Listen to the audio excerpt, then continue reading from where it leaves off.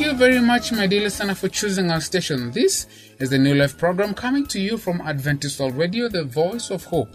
I'm your presenter, Samuel Mahangi. Today we'll be having a Bible story from the Bible in Living Sound. The story is about Nebuchadnezzar's image. Thereafter, we'll be having Brother Ian Mose talk about obtaining forgiveness during the Bible segment. To start off, here's the song Yesu Unindo by Gracious Singers. Yesu Unindo ejosi kukadunam Galili ahiti madom to okudo binam gigore malit dopundre chewe giloro roto gidel pato eka Yesu no kwero apaka no chiko yembe gili to yembe kapaka winjo wachuo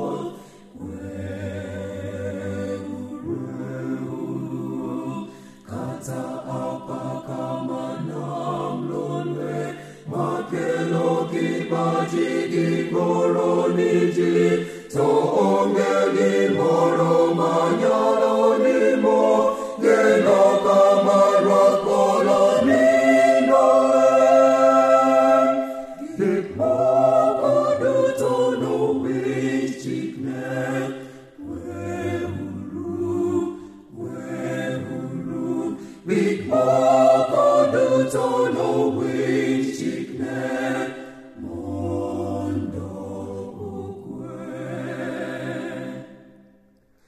Yesu achandoratinde apakani echunya temrokto obiro kayamo ayengini bothkonya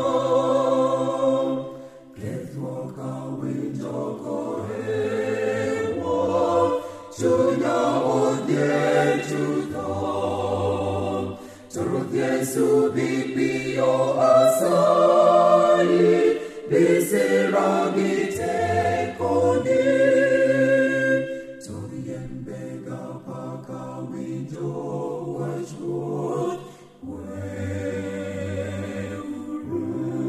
weuru Kata apaka manam lonwe Makelo kibaji bingoroniji to ongeli moro manyalo nimo gero kamarot polonino gikmoko duto no wichikne wehuru gikmoko duto no wichikne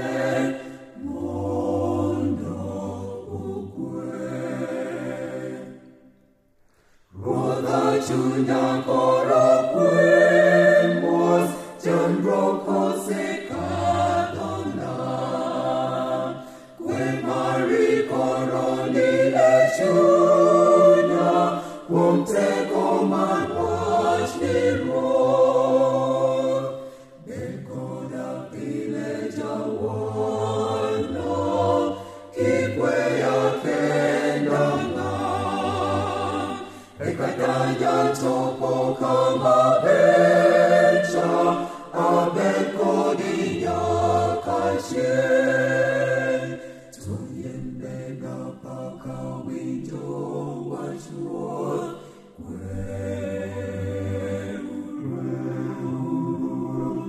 Kata apaka manam lonwe makelo kibaji bingoroniji to ongegi moro manyalo nimo geno kamarot polonino gikmoko duto no wichikne wehuru gikmoko duto no wichikne mondo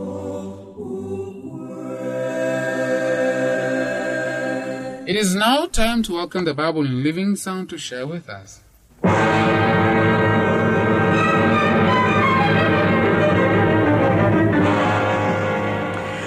What do you think of my plan, Your Grace? I think it has definite merit. Already King Nebuchadnezzar is forgetting his vow to worship Daniel's God and is returning to his usual allegiance to Baal and the other local Babylonian deities. But do you think he'll see through the plan? Who? Nebuchadnezzar? Mm-hmm. Never. He is too proud and self-exalting even to suspect an ulterior motive behind a plan to further exalt and make famous his name. Then you're with us, and you'll go with me to see His Majesty? I am. And I will, if you will do the talking. Gladly.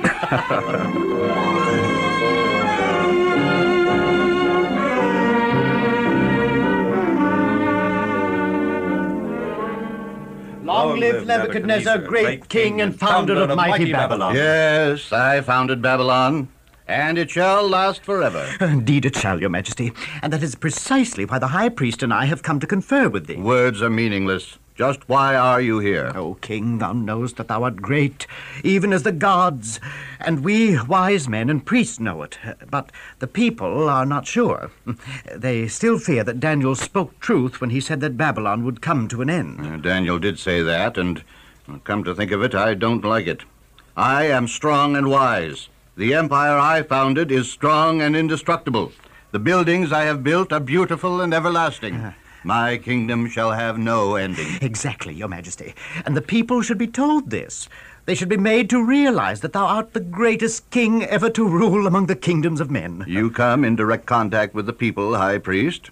Just what do the people think about me and my kingdom? I hesitate to say this, O king, because thou art a powerful king, just, mighty, kind, thoughtful, wise. But the people, they still remember and ponder the words of Daniel.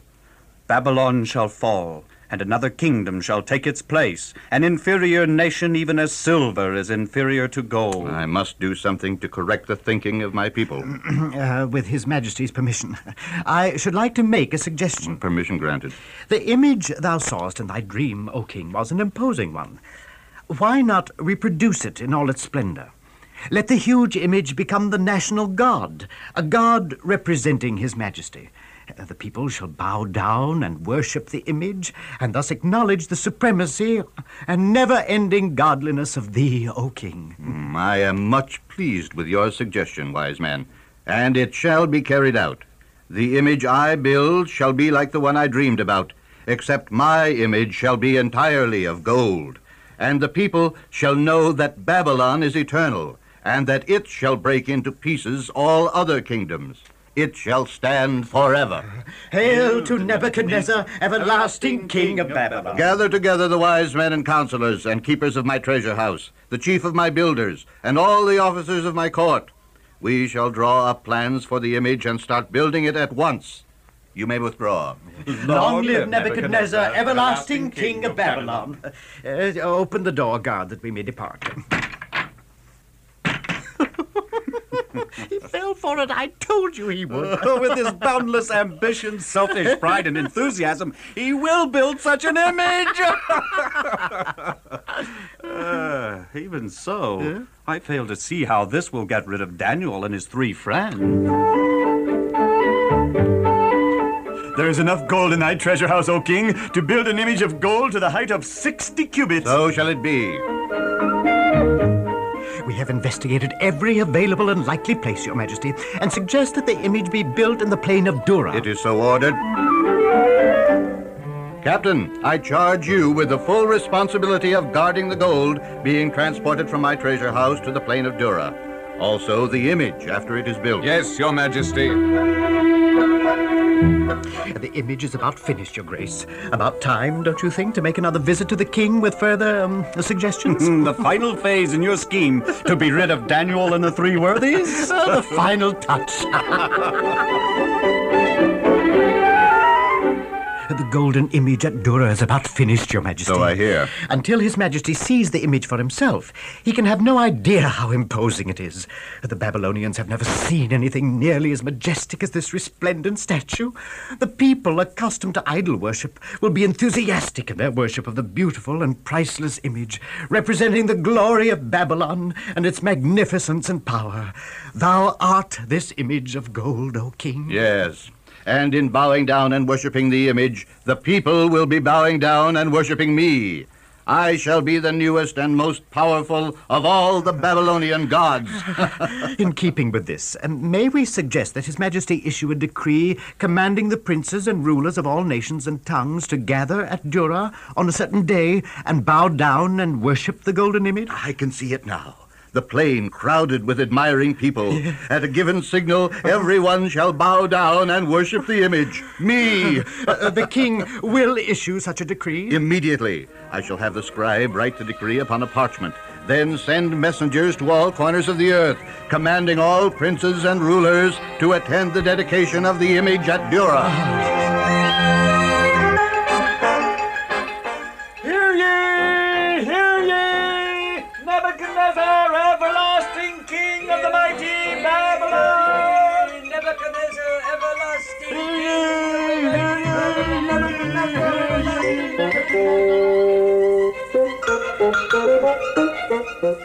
The appointed day came, and a vast concourse from all nations, people, languages assembled on the plain of Dura. Every man of any importance from all over the earth is here to worship my image. I am great. I am invincible. I am all-powerful. I am God. Oh, scribe, is all in readiness? All is ready, Your Majesty. The furnace? It burns furiously, Your Majesty, ready to receive and consume anyone who dares refuse to bow down and worship thy image. No one has the courage to refuse to obey my command. Start the ceremony. Yes, Your Majesty. Quiet! Quiet! To you it is commanded, O people, nations, and languages, that when you hear the music, ye shall fall down and worship the golden image that Nebuchadnezzar the king hath set up. And whoso falleth not down and worshippeth, shall the same hour be cast in the midst of the burning, fiery furnace. So be it. Musicians, give the signal.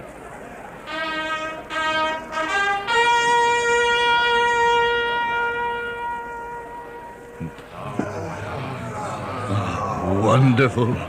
All the important people of the world bowing to my image, paying me homage. I truly am God. I beg His Majesty's permission to speak. Permission granted. Live forever, great and mighty king and God of all Babylon. Bow thyself to the ground and have done with your speech. O king, there are those who bowed not at the blowing of the trumpets. Someone actually refuses to obey my commands? The truth, Your Majesty. 3 captive slaves from Jerusalem. Captain, seize the 3 men who refuse to bow down and worship my image. Cast them into the fiery furnace.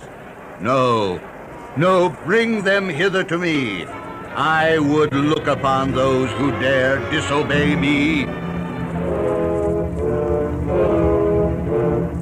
All eyes of that great throng of people watched as soldiers slowly made their way to where 3 captives from Jerusalem, Shadrach, Meshach, and Abednego, stood. The soldiers seized the 3 and dragged them back and cast them roughly at the foot of the throne upon which sat the mighty and angry Nebuchadnezzar. Suddenly, a strange silence hung over the multitude as each ear strained to hear every word spoken by their king and to watch 3 young men cast into the fiery furnace. The golden image was forgotten. The attention of that great crowd centered upon the 3 young men from Jerusalem, 3 captives who had dared disobey the command of the great Nebuchadnezzar. I hope that you've indeed enjoyed that story from the Bible in living sound. Remember to send us your views, comments, or questions about this program. Write to the producer, Adventist World Radio, P.O. Box 42276, code 00100, Nairobi, Kenya. Our email address is awrnairobi@ek.adventist.org. Let us listen to Koilel Choir with the song, I Will Sing.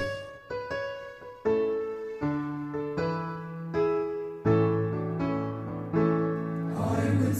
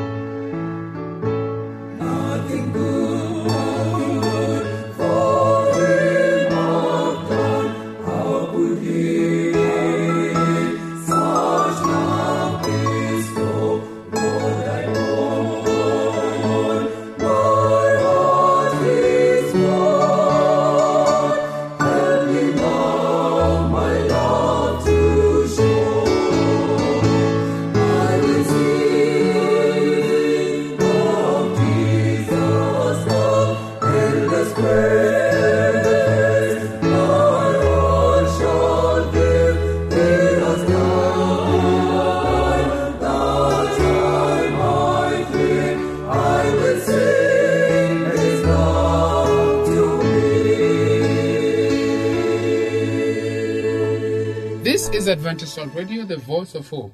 Hope that you're enjoying the show from wherever you are. It is now time for the Bible segment. Join me as I welcome Brother Ian.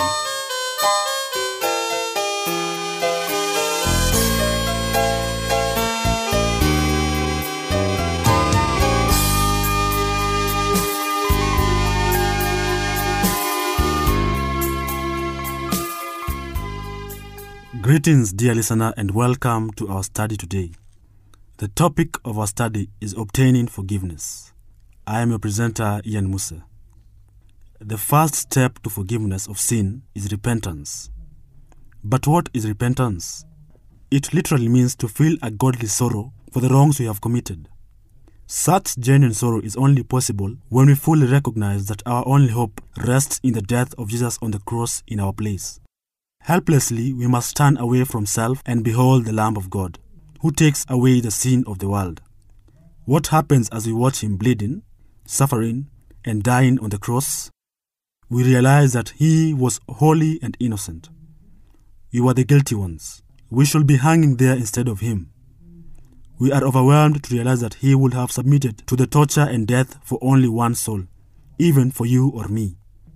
Suddenly, our eyes fill with tears as we realize that our sins caused his death on the cross. His heart was broken by the crushing weight of sins that had been taken from us. He was voluntarily suffering the punishment we deserved. We are filled with sorrow that we ever committed those very sins that now are taking the life of the Son of God. That sorrow is repentance. We must clearly distinguish between a worldly sorrow and a genuine godly sorrow. Sometimes children say, "I'm sorry," when facing punishment for misbehavior. But often they are merely regretful that they got caught. This is not true repentance. When I was in high school, one of my teachers was the sports coach. He was a nice enough fellow, but not a very effective communicator. Therefore, it was a treat when a young lady teacher took his place in the middle of the school year. All of us boys were especially delighted because this new teacher was very pretty and not much older than some of us. The second condition of forgiveness is called confession. John wrote, "If we confess our sins, he is faithful and just to forgive us our sins and to cleanse us from all unrighteousness." 1 John chapter 1 verse 9. That certainly sounds simple enough, yet it is on this point that most people stumble and lose their way. The question most commonly asked is this: how do I know I have been forgiven? There is only one correct answer to that question. We know we are forgiven because God said we would be. Here is where the beautiful element of faith comes into the picture. We have every reason to know that God's word cannot ever fail. Whatever it says will take place. there is built-in, self-fulfilling power in every promise of the Bible. Could the man lame from birth stand upon his feet? No, it was impossible. He was carried every day to beg outside the temple in Jerusalem. Yet Peter commanded, "In the name of Jesus Christ of Nazareth, rise up and walk." Acts chapter 3 verse 6. Suppose the man had remained on his pallet and said to Peter, "I can't even stand on my feet, much less walk or run. I've been crippled all my life and have no strength in my feet to move off this bed." Do you think he would have been healed? No. He had to accept as a fact that Jesus of Nazareth had strengthened those ankle bones so that he could get up and walk. When he made the effort as though his feet were normal, they were restored to normal. According to your faith, so be it unto you. You may not feel forgiven when you ask for it, but the promise is that you are forgiven. So forget about feeling. Believe that it's done because God said it will be. Thank Him for it and then act like it's done, because it is. Your faith makes it a fact. Someone might say, "Well, I thought Christians got happy feelings as a result of accepting Jesus." Let me assure you that feeling will follow as a result of your faith and forgiveness. But always remember that faith must come before feeling. Paul had it right when he wrote, "Therefore, being justified by faith, we have peace with God through our Lord Jesus Christ." Romans chapter 5 verse 1. Just imagine for a moment that feeling came before faith in forgiveness. In that case, you will be a peaceful, joyful unbeliever, and there is no such creature as that. By the way, what is the real secret behind the confession process? Why do we need to tell God about our mistakes and sins? Doesn't He already know without my recounting them to Him? Of course. It is true that we do not inform God about anything He doesn't know already. Our confessions does not change Him either. It changes us. Ask anyone who has been courageous enough to ask forgiveness. You can probably remember having to make something right with an individual in the past. Perhaps you had repented some exaggerated rumor about the person and he found out that you were responsible. Even though it was hard, you gathered up your courage and stammered out your apology. What happened immediately? You felt as though a great weight had rolled off your shoulders. Tremendous relief flooded your soul. Yet, you told that person nothing that he did not know before. He was already fully aware of your words that brought him so much pain. You needed that confession more than he did. The third condition to having our sins forgiven is restitution. This long word simply means that we make every effort to correct the things we have done wrong. Of course, we recognize that it is never possible to reach into their past and rectify every wrong, every lie, and every dishonest act. In the first place, we can't even remember all the times we were guilty of those things. It will probably drive a person insane to feel the responsibility for such an impossible demand. Nevertheless, the Spirit probes our consciences and reminds us of the matters that can be made right. If something has been stolen, it certainly should be restored. If lies have been told which damage someone's reputation, we can apologize and tell the truth in order to remove any stigma on that person's character. Sometimes prison might be a possible consequence if crimes of theft or robbery have been committed. But it is very important to arrange repayment whenever the possibility exists. In cases where restitution is not possible, the repentant one can safely trust the cleansing merits of Christ's blood to provide pardon and restoration. Is it difficult to confront and correct our past sins? Indeed, it is probably the most excruciating part of the redemptive process. This may explain why so many have convinced themselves that it is not a biblical requirement. But might it not also provide a partial explanation as to why spiritual renewal has been so elusive in the modern church? Many believe that a tremendous revival will sweep the Christian churches if every member made genuine restitution to those they have wronged. Meeting the three conditions of repentance, confession, and restitution brings assurance that the longest steps has been taken in becoming a true Christian. Their sins are now forgiven and can no longer crush the conscience with guilt. Here is where I encounter the real answer to the question about the transfer of sin onto the divine substitute. When we reach out in faith, believing that He truly has taken our place on the cross, a very marvelous transaction is consummated. The death penalty that rested upon us is instantly removed from us and placed on Jesus. It is exactly as though we were with him on the cross, suffering the required sentence, and yet we were only there by faith. He experienced the pain and punishment for us, but because we confess him as our Savior, actually treats us as though we ourselves had died and paid the penalty for our own guilty acts. Friends, forgiveness is only found in Jesus Christ, and it is available to whoever that believes and confesses that Jesus is Lord. Our probation is still open, and Christ is still interceding for you and me. Therefore, let us approach this throne of grace boldly. Amen. I was your presenter, Ian Muse, and do have a good time.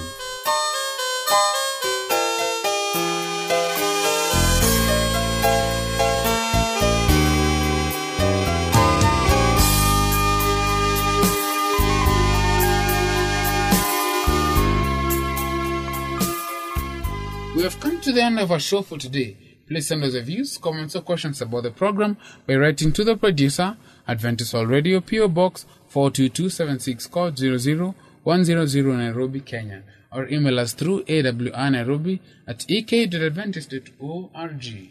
I've been a host, friend, and presenter, Samuel Mang. Until then, stay safe, stay blessed. Yesu onindo ejasi kukadona Galili ahiti madonto okudo binangi gore malit dopondre chewe giloro rodo gidel patho Eka Yesu no kwero apaka no chiko yembe gili to yembe kapaka winjo wachwo